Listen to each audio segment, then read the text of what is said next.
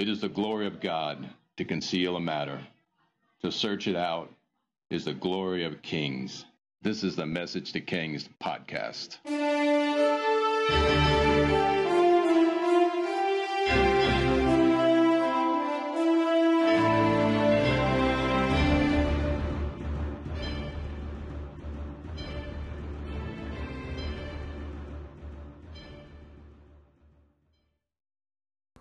Episode 74, David and Jonathan.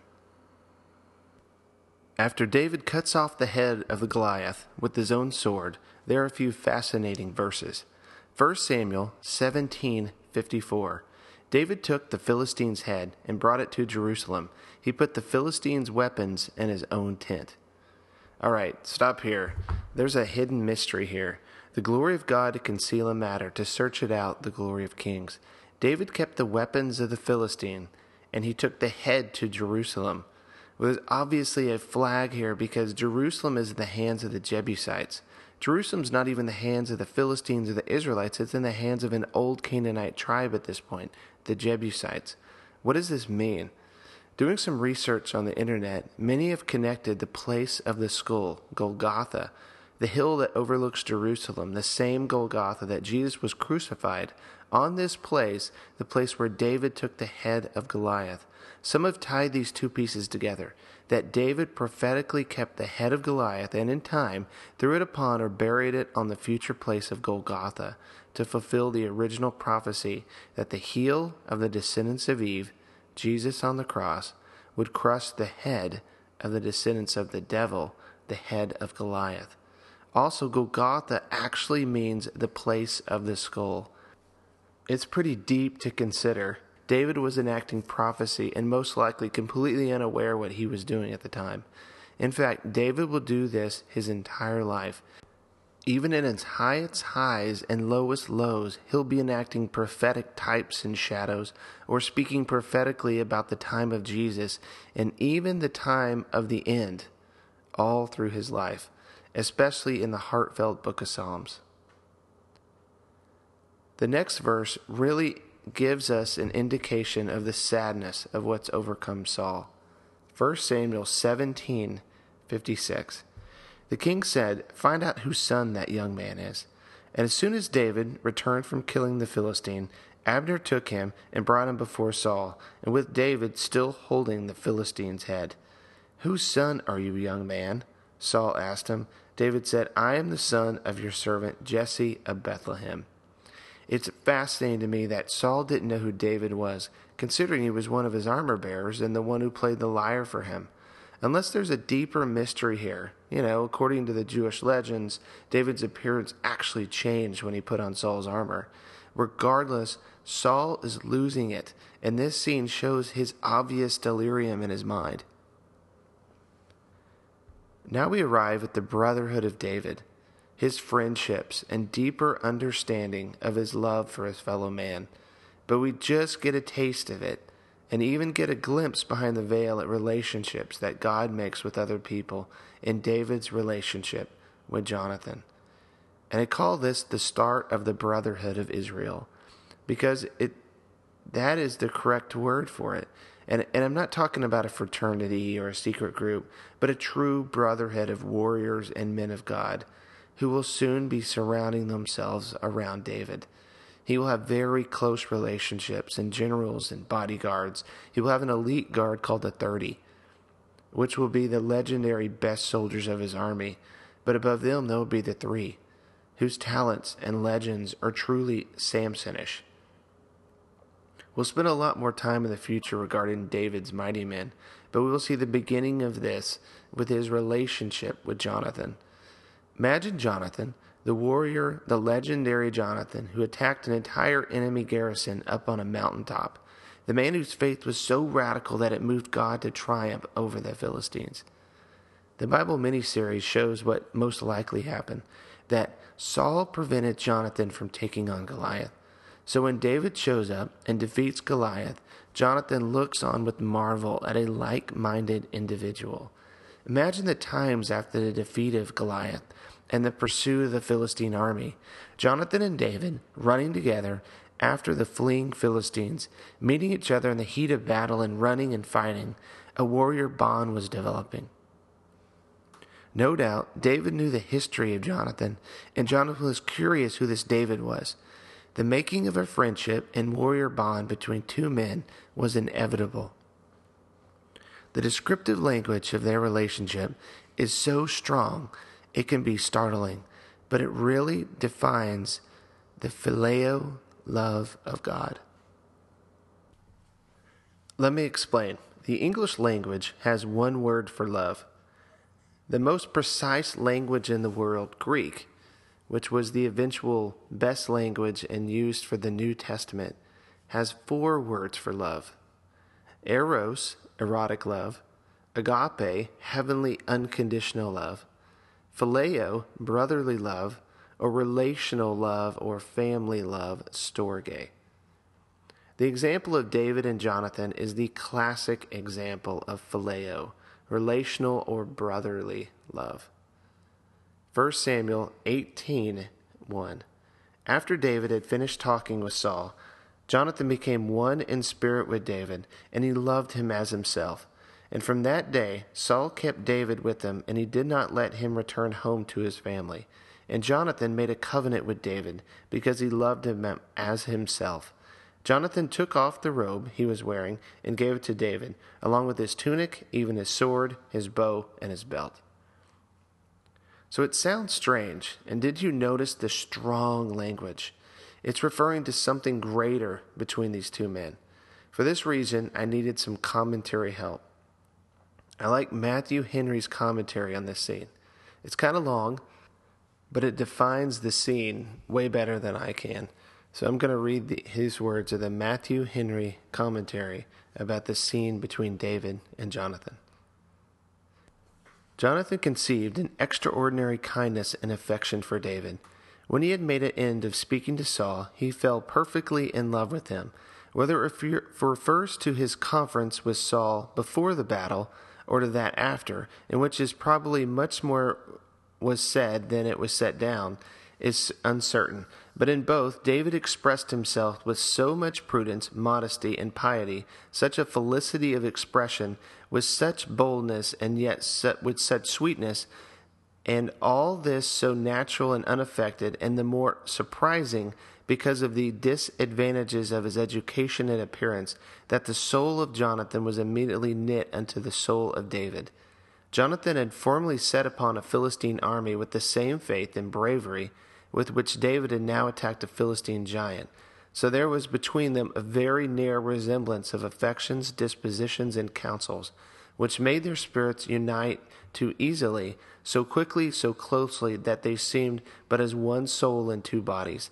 None had so much reason to dislike David as Jonathan had, because he was to put him by the crown, yet none regards him more. Those that are governed in their love by principles and wisdom and grace will not suffer their affections to be alienated by any secular regards or considerations. The greater thoughts will swallow up and overrule the less. He testified his love to David by generous presents he made to him. He was uneasy at seeing so great a soul, though lodged in so fair a body, yet disguised in the mean and despicable dress of a poor shepherd, and therefore takes great care to put him steadily into the habit of a courtier by giving a man of court.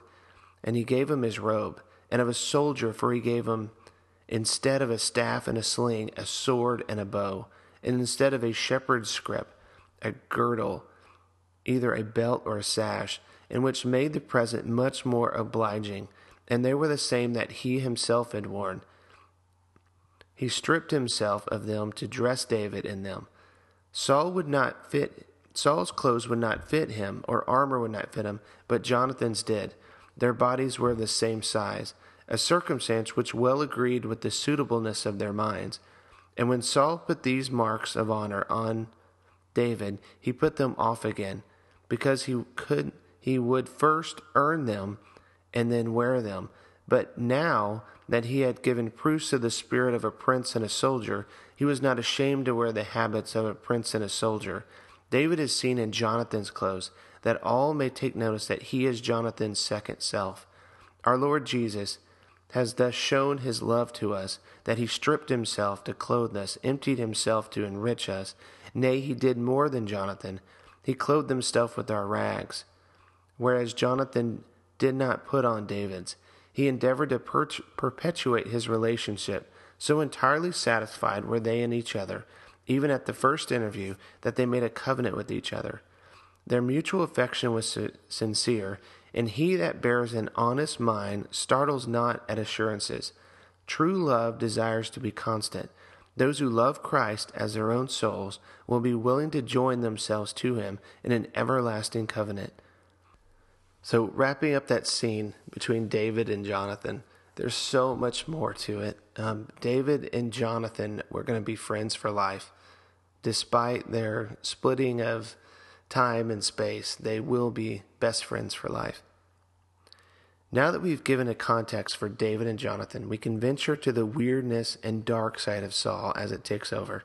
As David returns after killing the Philistine in a successful campaign against the Philistines, there was great rejoicing in Israel. It was so grand, even the servant girls celebrated the victories and their new hero. There was dancing and singing with joyful songs and timbrels and lyres. In other words, even the spirit over David worship went ahead of him. And as the women danced, they sang this song: Saul has slain his thousands, and David his tens of thousands. Saul was very angry. This refrain displeased him greatly. They have credited David with tens of thousands, he thought, but me with only thousands? What more can he get but the kingdom? And from that time on, Saul kept a close eye on David. In other words, Saul's getting consumed with jealousy and fear. The next day, an evil spirit from God came forcefully on Saul. He was prophesying in his house while David was plying the lyre, as he usually did. Saul had a spear in his hand, and he hurled it, saying to himself, "I'll pin David to the wall." But David eluded him twice. If you just heard what I said and doubt that you just heard it, it would make sense. Seriously, the hero of Israel, David, escaped death at the hand of the king that he empowered and lifted up and brought stability and saved him by taking on the giant. This will not be the first time Saul does something crazy with his spear. Next, Saul hopes to have David killed by sending him out into battle with the Philistines. I imagine he purposely gave him impossible tasks. Though he was over 1,000 men, David was probably sent out against entire Philistine armies. 1,000 men against an entire army. But instead, David only came back away a greater hero each time he went into battle. So we have to imagine it is in this time that David begins to forge a relationship with many of his future mighty men, who follow this boy into battle against their Iron Age opponent, the Philistines. Check out this verse, 1 Samuel 18:14. In everything he did, he had great success because the Lord was with him. How successful should you and me be with the Lord with us? What a wonderful promise. In everything, God can grant success because he is with you. Reminds me of one of my life verses, Proverbs 16:3. Whatever you give to the Lord will be a success. How powerful. Saul's plan backfires because David's acclaim only increases, and David only comes back after leading Israel's armies in victory. But Saul comes up with another plan. This time he offers his daughter, Merab, if he continues to fight Israel's battles. David responds in humility, "Who am I to be the king's son-in-law?" Saul tries again when he offers his daughter Michal for 100 Philistines' foreskins. Yes, that is what I said. For Saul's daughter, he wants as a dowry from David 100 Philistine foreskins for his daughter. Well, David takes his men out to fight, and when the elapsed time came, David emptied a bag with the Philistine foreskins in front of Saul, and they were counted. Yes, that is what it says. There was 200 Philistine foreskins that David brought back. It's a nasty business being the king's son-in-law. 1 Samuel 18:27. David took his men with him and went out and killed 200 Philistines and brought back their foreskins. They counted out the full number to the king so that David might become the king's son-in-law. Then Saul gave him his daughter Michal in marriage. When Saul realized that the Lord was with David and that his daughter Michal loved David, Saul became still more afraid of him, and he remained his enemy the rest of his days. The Philistine commanders continued to go out to battle, and as often as they did, David met with more success than the rest of Saul's officers, and his name became well known. All right, so we're going to end here, and the next week we'll continue the story of David in the court of Saul and the jealousy and rage of King Saul. To conclude this episode of Message to Kings, let's go back to the scene with Jonathan and David. Two men, two warriors, two familiar spirits, two men who encounter the love of God and His glory. No doubt two men destined to walk in this life as friends, best friends. The picture of grace and love and glory and fellowship at a new level. Not a scene of man and woman or teacher or master or apprentice, but loyal, faithful friends for life. Two men destined to change the world together, each with a history in living a life in legendary time of wars and battles, giants and kingdoms. I've met a few people who've stated they've had a best friend for dozens of years, and every one of them seem to have something others do not. There is a richness and relationship and love for fellow man that others seem to lack. Now I ask you, the listeners, a question. Understanding that relationships are part of life. Jesus had 3 in his inner circle, then he had 12 disciples in a middle circle, and then he had a wider circle with the group of 70, and then he has the church. God called us into relationships, and many of them are close. These relationships are impactful, transparent, and help us to heal our inner hurts and past. But it is in these relationships where we can experience the relationship that Jesus explained when he said, "No longer do I call you servants, but friends."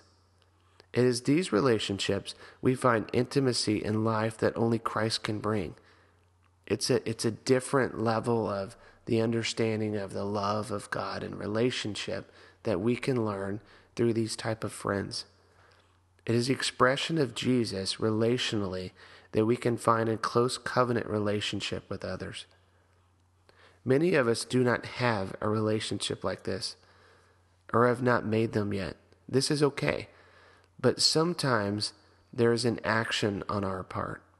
There is a trusting and a leaping of faith, become closer and to become friends with others.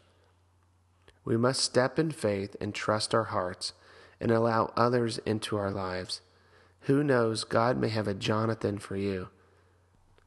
David, no doubt, will keep his relationship with Jonathan despite the distance and forces separating them. Best friends for life, and no one will be able to replace Jonathan upon his death later in our story. I ask you, the listeners, who are your covenant friends? If Jesus had 3 groups of friends, the 3, Peter, James, and John, the 12 disciples, and the 70 who evangelized with them, who are your covenant friends? Pray about it. And if you do not have them or are unaware of the obvious around you, let the Lord connect you with those who will enrich and satisfy your life and bring and assist you to achieve the calling that God has placed on your life.